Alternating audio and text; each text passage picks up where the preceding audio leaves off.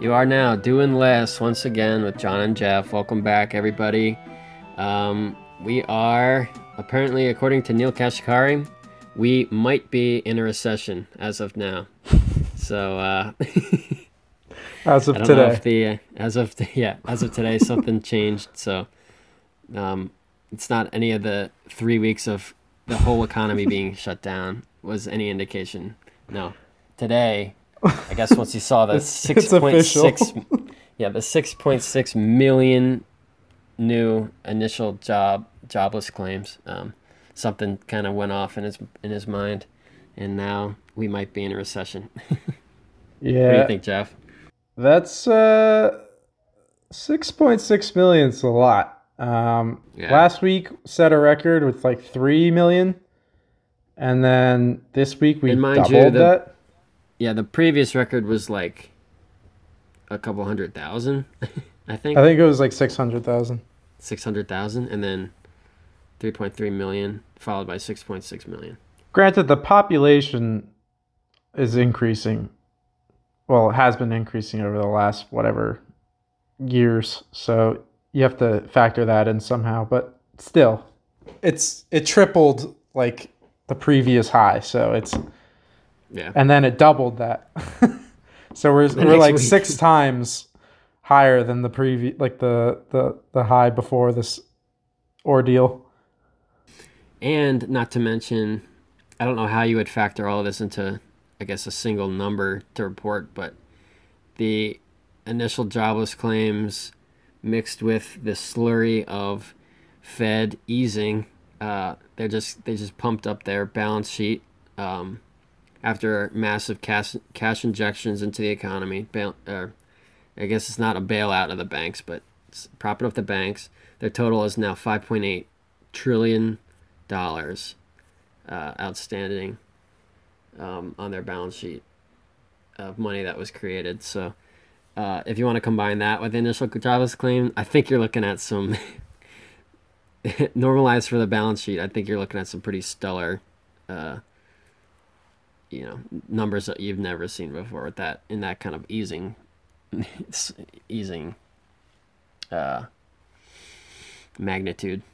Yeah, shit's pretty fucked up. Is the best way I can just say about all that. Yeah, it sucks. I mean, people are just losing their jobs left and right, and I mean, it's obvious why. It's just everything's shutting down, and so um, I'm not sure if what people can really do in the meantime to increase that productivity, but I feel like there's got to be opportunities out there. I don't necessarily know what they are. Yeah, so without getting too much into that, I mean, we have some other episodes that we talk more on this subject. That's not really the point. That's not really the point that we're going to try to get into today's episode. Today's episode, we're going to take a little step back from the hard-hitting macroeconomic news, I guess you could say, and more of just Numbers like are for nerds. We've been talking too today we're many going to be damn numbers on this podcast, and nobody cares. yeah get some more philosophy. My We inbox can is full of emails with just subject line "Nobody cares," body no text. No, they don't even bother to write anything. Just I get the message, guys. No one cares. What could they be trying to tell you? I don't know.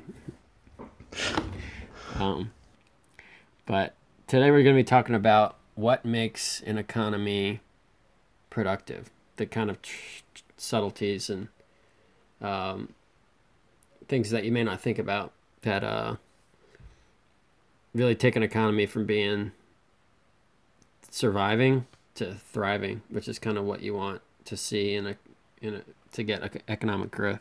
So Jeff, you have a good example of something that people may not think about. Yeah, it's really interesting. So basically, you know, back when we were cavemen, there was no money, and then we discovered if we print pieces of paper into rectangles and color them green, and you just keep doing that over and over again, everyone just suddenly gets really wealthy. Oh, okay. Yeah. That's right. No, Yeah, I I think what often goes overlooked is the importance of savings. And one, how do you get savings, and what do you do with them? And at the heart of economic growth is savings, right? Like if you think about the cavemen, right? They didn't have any savings because they spent all day long hunting and gathering and lighting a fire to stay warm. And by the end of the day, they're exhausted and they're still not like they've got nothing to bank on, right? Like they just got to do it again tomorrow, right? And it's just rinse and repeat day after day after day until they die. That's why the cavemen never like grew. It wasn't until they discovered farming that economies started to form and grow. And because what farming allows for is for savings. You can grow more food in a day. Well, not really in a day, but like in a harvest, you can grow much more food than one person might need. And so suddenly you've unlocked the potential for other people to do other things. That's what savings allows. And I think that's really like the heart of how economies grow. And that's why we're in so much trouble, is because I think we lack so much savings and we're trying to replace that savings with either like money printing or debt. And it's not the same. Savings are not measured in dollars. They're measured in wealth, in real usable assets. Like food is wealth, housing is wealth, oil is wealth. These are things that you can actually use. That's real wealth. Like paper it's not real wealth. It can potentially be a claim on real wealth, but you can't confuse it for the real thing. And just creating more of it doesn't generate you more wealth. What generates you more wealth is more savings, more productivity, that sort of stuff. Yeah, so it's interesting to think of this in terms of a kind of mental model that is useful in different applications. One of which is politics. How people say the left and the right don't actually extend outward. They're actually cyclical. Like once you get really, really far left extreme, you're actually more like the really, really far right extreme than you are like a moderate left to a far, far left. Similarly, a moderate right is to a far, far right. Right. So that mental model, I think, also is useful here, where you have this extreme scenario, as Jeff was saying, of the hunters, the hunter gatherers. They had to work, they had to bust their ass every day just to to live to the next day, to keep themselves breathing. Like just survival was so intensive that took up all their capacity. So there's no question of like, what should I be doing with my time? What should I be doing with my wealth? It's just like, can I live to see the next day? Am I going to be able to survive to the next day? You start introducing wealth into that equation, started introducing division of labor, actually growing the economy, as Jeff was saying, you're able to do as things get more efficient, and you're kind of straying away from that extreme end of just survival every day. But then if you extend yourself into that economy to the point where everybody is so indebted, right? You can start introducing the concept of debt, which actually is a source of efficiency in the economy. Like having lending, having debt is like you're able to get more efficient when that's introduced in the economy. But once there's so much debt that you get to the point where every single entity in the chain has to service their debt to the point where they can't even think about being operating at a surplus.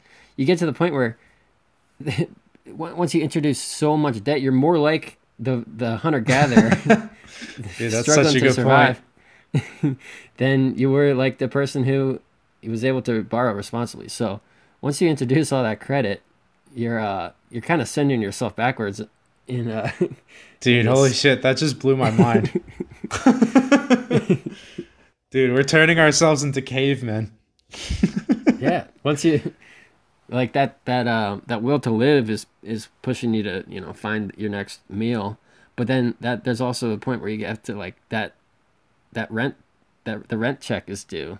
Right. That's like all that you're focused on. You're working so hard to just meet the rent or just meet your grocery bill, or your credit card bill, Right. whatever you have to service. You lose the ability to actually thrive and create like a sustainable life for yourself. Right. And you hear this more often is people living paycheck to paycheck. You hear about that all the time. And it's not just like poor people. It's like people, middle class people, families living paycheck to paycheck. Doctors, and so, even doctors, yeah, doctors. Like, and so like you're hearing more and more of this, and like you said, like that's more like a hunter gatherer than somewhere in the middle, because it's if you're constantly living paycheck to paycheck, like you're trapped, right? And if any like volatility hits you, that way of living can't sustain that. Just like the hunter gatherer, if there's if the deer population goes away or whatever, they're screwed. Just in the same as like if your society's built off living paycheck to paycheck, you can't withstand this volatility like the coronavirus or something like this. And so I think, and I don't blame the people, I don't feel like people are at fault. We have this bad actor, which is the Fed, and we talk about them all the time, that is actively discouraging people to save. And so, it's not like we're like, they hold a lot of the blame here. Is like, they've basically made this bad incentive for everyone in the economy to act like hunter-gatherers and not accrue savings and not like do the thing that actually grows economies and produces wealth. So it's pretty frightening stuff. Another thing that like while we're talking about savings, you can think of is, okay, like how do you get savings, right? And the answer is increases to productivity, right? So hunter gathering, you could either just be so good at hunting that like, you could provide for your whole tribe, but that was just not likely going to happen, right? What's more likely is they have this new way of doing things, farming. And what is farming doing? It's just like, it's essentially automating the food collecting process, right? Like you're taking a task that was an all-day task to get food, and you're just putting it in the ground and letting it get food for you, right? You're automating the gathering. You're automating, or with livestock, you're automating the hunting. That's the novelty of this invention is you're essentially taking a task that you had to repeat over and over again, and you're just letting it accrue wealth for you while you sleep. You put in a little bit of upfront work and there's a return on investment. Instead of eating all the food you gathered, you take a few of the seeds or whatever, and you put in a little bit of upfront investment, and then boom, later down the line, you reap the return on investment. And so that's the key is automating the repetition that produces savings. Anytime you can automate, you're generating savings, and your savings will will have compounding effects. And that's where wealth comes from. Like you look at how wealthy we are now. That's just compounded savings of over time, like over and over and over and over again. And so, and you like automating, you can do anywhere. Like there's so many examples of automating, right? Like even just like little examples, right? Like just think about the copy paste function, right? like think about how many cumulative man hours have been saved by the fact that you could just take some piece of information and then quickly transfer it to somewhere else. Like that has probably saved so much time compared to like when people are like on typewriters or whatever, like just trying to reproduce information. And so it's like, or just even if you had to write it down on a notepad or whatever, like I can't even think what, like, it's so hard to even estimate the right. Cumulative number of man hours. Just this one tiny little novelty has done for us, right? What do you think? How many man hours do you think that's safe? I mean, It's probably seconds per day, like a couple seconds per day. So you're talking about times the workforce in the world, Right. times the last 20 years. It's just Right. like you're starting to get You could into, get you could start to get an estimate there, and it's just like yeah, that's from just that insane. almost trivial thing.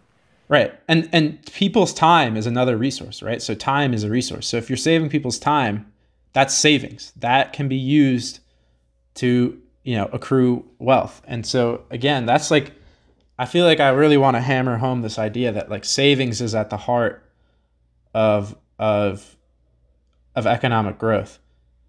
And I think people just have completely lost sight of that with everything that's going on right now. Yeah, so savings kind of unlocks the ability to kind of trial and error, kind of unlock some ability or capacity to test out ways to be more efficient. Mm-hmm. Once you're able to be more efficient, you're able to be more productive as a society, and your living standard increases. Um, so that's like what we believe is like the true source of economic prosperity. There's a conflicting viewpoint, which people who kind of uh, espouse this viewpoint may not even disagree with that process in a macro view, but they say, when they zoom in on a transaction or a product, they'll say they'd like to um, they'd like to initiate a different source of logic, and that is what something is worth is how much time was spent to create it, Mm. um, which is not really in line with this idea of productivity is actually generating. Uh, the productivity is the driver behind the standard of living increase. I think what like if I could rephrase is essentially instead of uh, the assumption that I mean there's a couple assumptions in here, but as it relates to what we were talking about is the way that wealth is accrued if you look at the labor theory of value is basically you just need to get more and more people underneath you and then you just extract the value from their labor and that's how you get wealth. And so really the only reason there is more like the appearance of more wealth is just because there's these hierarchies that have formed where there's just people extracting the wealth from bigger and bigger hierarchies of people, and that's why they've been accruing more and more wealth. And I mean, there's a lot of reasons why this is wrong. I don't know if you want to get started on Yeah. that, but it's a very nonsense idea, but it is very prevalent in today's day and age, and in a lot of people's thinking, is that the value of someone's labor is just that. It's their labor. That's the value. And it's not what they produce. That's not the thing that is valuable. And so I mean, there's so many ways you can attack this. Yeah, so I think that, I mean, the first way I would say is kind of what we see going on right now, which is what we've been seeing. I mean, this is not just a recent thing with the coronavirus. We've been seeing this massive focus on unemployment, low unemployment numbers, right? Mm-hmm. And having low unemployment is kind of a good, it's sometimes it's a good indicator that your economy is healthy, right? Because there's a lot of profitable ventures that are able to be completed by any participant in the economy. But it's not guaranteed that that's what it means. And Right. so here's an example. If you pay people to dig ditches and fill them back in, right? You give them all spoons, right? So go dig a ditch with a spoon, and you probably hire 1,000 times more people than you would have if you got one person in a backhoe. Um, so in that way, and then your product is what? You have a ditch that's filled in again. You have effectively no product. So it's like, how much are you willing to pay for this ditch once it's filled back, after it's filled back in again? It's like, well, Nothing. Like, no, I employed 1,000 people in this endeavor, and it's just like I had to pay every single one of those. What are you, heartless? You don't want to pay me to have to? I had to pay all those people, and you're just like, yes, but I don't want. I don't want that what you're selling, sir. That's immediately like, that should just illustrate. It's not just unemployment. It's not just low unemployment that makes anyone any better. Like, right, because you can employ the entire workforce, like you said, digging ditches. And what is our wealth once that if our entire populace spent the whole year digging ditches and filling them back in, we taxed everyone and spent the GDP, yada yada yada. I'm sure you could come up with like great numbers, like unemployment was low, GDP was great, and then at the end of the year, what are you left with? A bunch of ditches that we all filled back in. So it's like nothing. Clearly that's not the source of wealth. Like, it's just, you cannot claim that to be. Right. And so I think that's completely absent in the conversation, like in the conversation that's currently prevailing, which is we just need to keep people employed through this period. It's like that's our number one focus, right? Mm-hmm. And it's okay, I'll give you this. It's you care about people. You're definitely showing me that you care about people, which I think is valuable. Mm-hmm. And I also care about people. I don't want people to suffer. There's going to be massive, sadness. Losing a job is hard. Like, no one wants to lose a job. No one wants to see somebody lose their job. So it's really tempting to be able to say our number one focus right now is to keep people from losing their jobs. And it's just like, knowing what I just said, it's like, that's a good indicator of that we're succeeding, but that's not the number one thing we want. We want people to be able to live the lifestyle that they're currently living.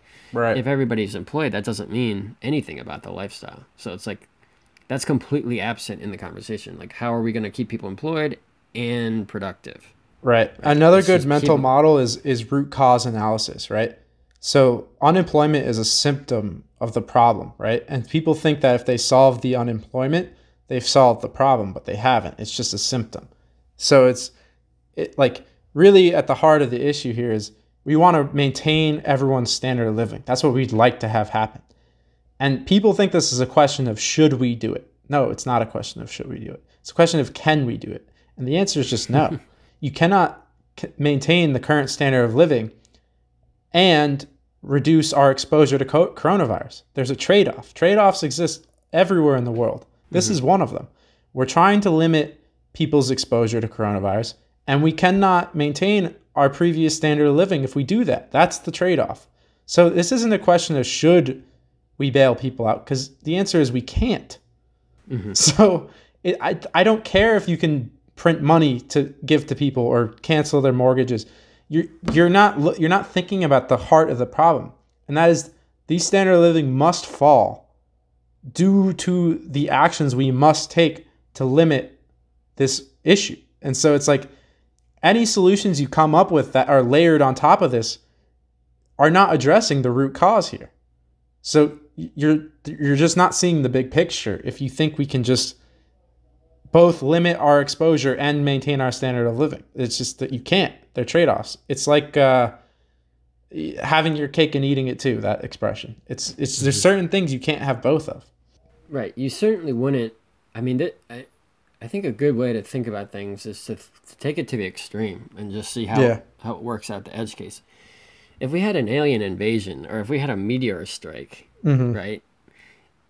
It doesn't matter how much money the government gives you, right? It's like you could go rush into the government. This is so much worse than coronavirus. This is like a meteor coming right at us. Mm-hmm. It's going to wipe out our whole population. And the government could say, look, this is not your fault. That's what people like to say. They say the coronavirus isn't anyone's fault. It's no business's fault. Like, they shouldn't have to. It's like, it's not about what you should or shouldn't have to do. It's like what can be done. It's like, if there's a meteor coming, the government can't do anything. They can't give you anything or say anything to stop it. It's like there's nothing they can do to help you. Yeah, there's and just it's exogenous. Yeah, go ahead.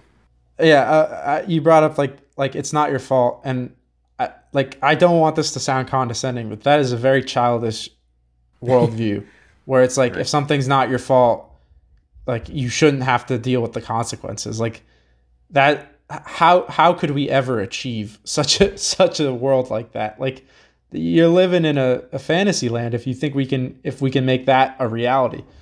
I think people have a kind of a poor interpretation of the Constitution, or like the Bill of Rights say. And I Mm-hmm. think that it's like those are promises. It's like Mm. those are things that are not to be infringed upon, but it's not promised. Like no one's providing that for you. That's just stuff that that no one can take away from you. Right, but doesn't mean you necessarily get it. Yeah, it's not like you sign the line and then no one will and the government will make sure that you have these things. It's like these are your pursuits that you're able to endeavor upon, Right. and it's like as a country we believe that no one can infringe upon those things, but it's not as a country. It's not we provide those in the event that you're not able to obtain them yourself, or the Right. government provides it. And another thing is like standard of living is a verb.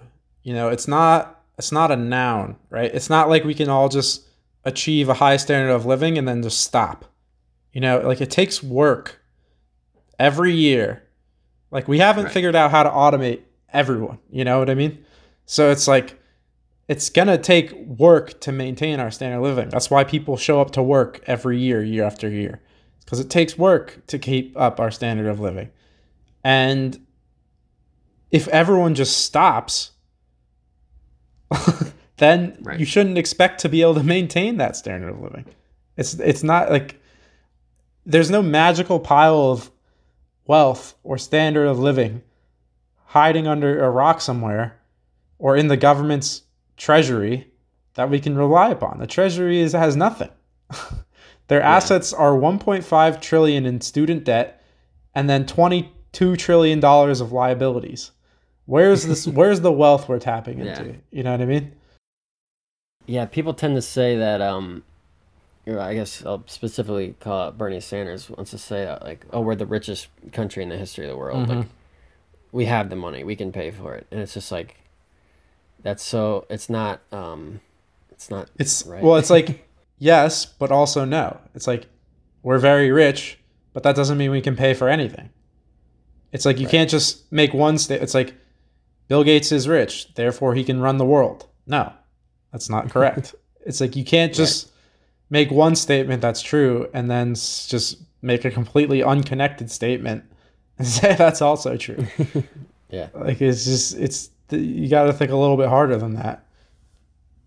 And yeah, we're talking about the treasury, and it's like when we talk about the government bailing people out, it's like the government's not bailing anyone out. They're not sitting on any pile of resources to bail people out with. It's coming from us. We can't all bail ourselves out all at the same time. It's like you know like they do have a form of wealth in like military capital. Like we could sell a lot of our military off to the rest of the world, and that could be a source of actual true wealth to bail us out. But that's not what we're doing. So like, Yeah. I don't know why people expect things to get better. Yeah, that's if you want to talk about optionality, Mhm. that's like if you position yourself to be able to continue your lifestyle as long as a certain set of assumptions is continuing. For example, assumption that there's never going to be a global pandemic, um, then you're fine. Well, probably not even fine, but say you're able to just maintain your lifestyle for longer, Mhm. and then that exogenous shock that you weren't expecting happens, and then you have to sell the asset that would protect you in a vulnerable situation. Mhm. It's like you're doubly neutering yourself. Right. That's called loss of optionality. If like a good a good way to think about maintaining optionality is to like hedge a situation where like Right. if there's if you say, wow, we have a lot of debt, so we really need to be able to run the economy, and our largest asset is our military, or our military capital, but we can't afford to lose that in an event where we can't afford to service our debt. So we're going to stockpile a bunch of masks, in an event where Right. we have something that shifts our optionality. We're able to maintain a source of optionality in that our hospitals can still run, but Right. we're doubly exposed to a shock when all we have to give up is our defense. Right. Like we It's we just haven't been doing any preparing, right? Like nobody's been uh just just under consuming just in case. You know what I mean? Like we lack that optionality that you're talking about because we just haven't tried to build in any hedges. And that's what savings do is they give you it's just a natural hedge against volatility. Um and just it's just so disappointing that we have this central planner that's discouraging what's at the very heart of wealth accumulation and pulling people out of poverty. So it's just like, I don't know. That's what yeah, we're here for, though. That's why we're talking about it. It's just we want we want it to end. We want the madness to end. yeah. I think a positive spin on this specifically. I think you know once we make it through this, in the future, like those kind of those kind of comments are will never be in our lifetimes. I predict will never be taken lightly again. It's like you should save a rainy day cash Mm-hmm. reserve, and someone would be like, yeah, but I can leverage it and I can make a lot more money today. And it's like, no. What if we have another event like the coronavirus? And they'll be like, okay, I see your point. Mm-hmm. I should do that. It's really illustrative, which I don't think in our in our day and age with our capacity as humans to understand a future. Like we can understand. We're not animals. We don't. Well, we are animals, but we're not just like we're not simple-minded organisms that aren't able to like conceptualize a future. Like we're able to. Right. We should be able to entertain the idea that like, oh, in the future something bad might happen. Therefore, I should listen. I should entertain this comment about preparing for that. Seriously. But I think in the future, I think it'll just make us more, you know, ready to have that conversation as opposed to dismiss it. I always hear people that are like lived through World War II. Or actually, no, sorry. People that lived through the Great Depression like never trusted banks again. It's like it's not necessarily the most efficient way to do it, but it's like they're not. They know that they're never getting screwed again by a bank because they're Right. not. They've got that hard callous shell built up. That Right. And that could actually, I mean, I could see the effect of all of this is a central bank is never instituted ever again. Because I yeah, think that would be at this rate we're going, like, it's it's looking like we're on the path to just central banking completely blowing up. Um, right. and I hopefully, I mean, I don't know what other conclusions people will be able to draw if like they really just destroy currencies that other than like this was central banks that did this. Um, Yeah.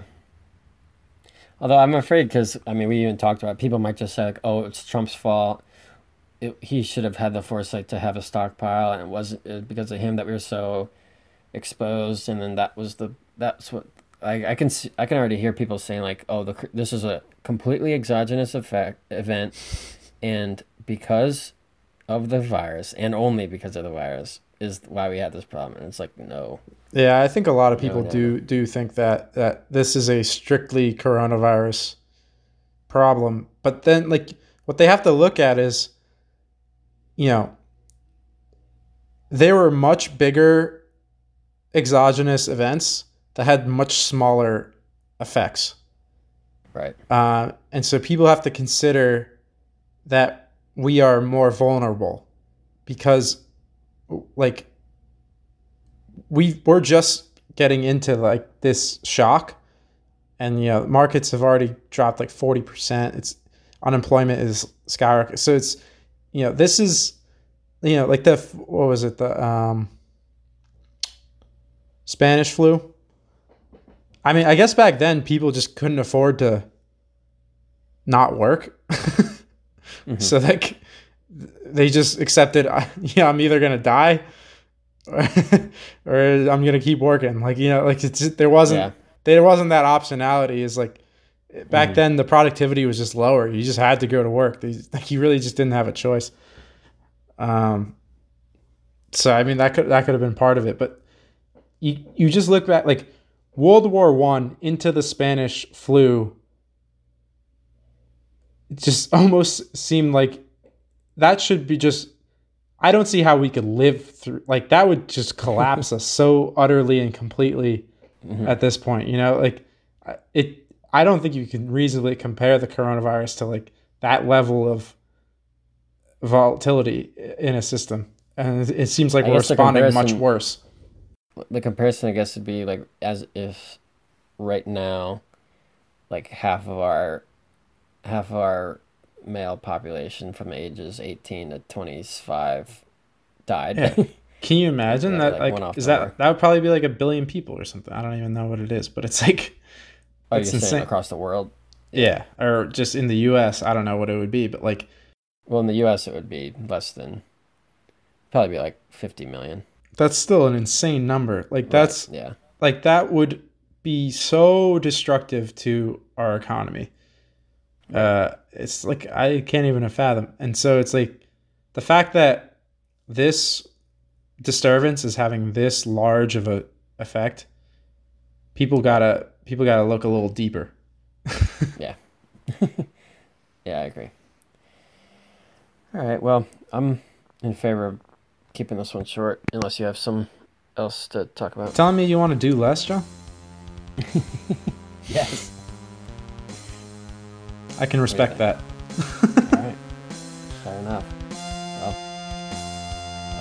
thanks for joining us this week, and we'll see you next week. Take it easy.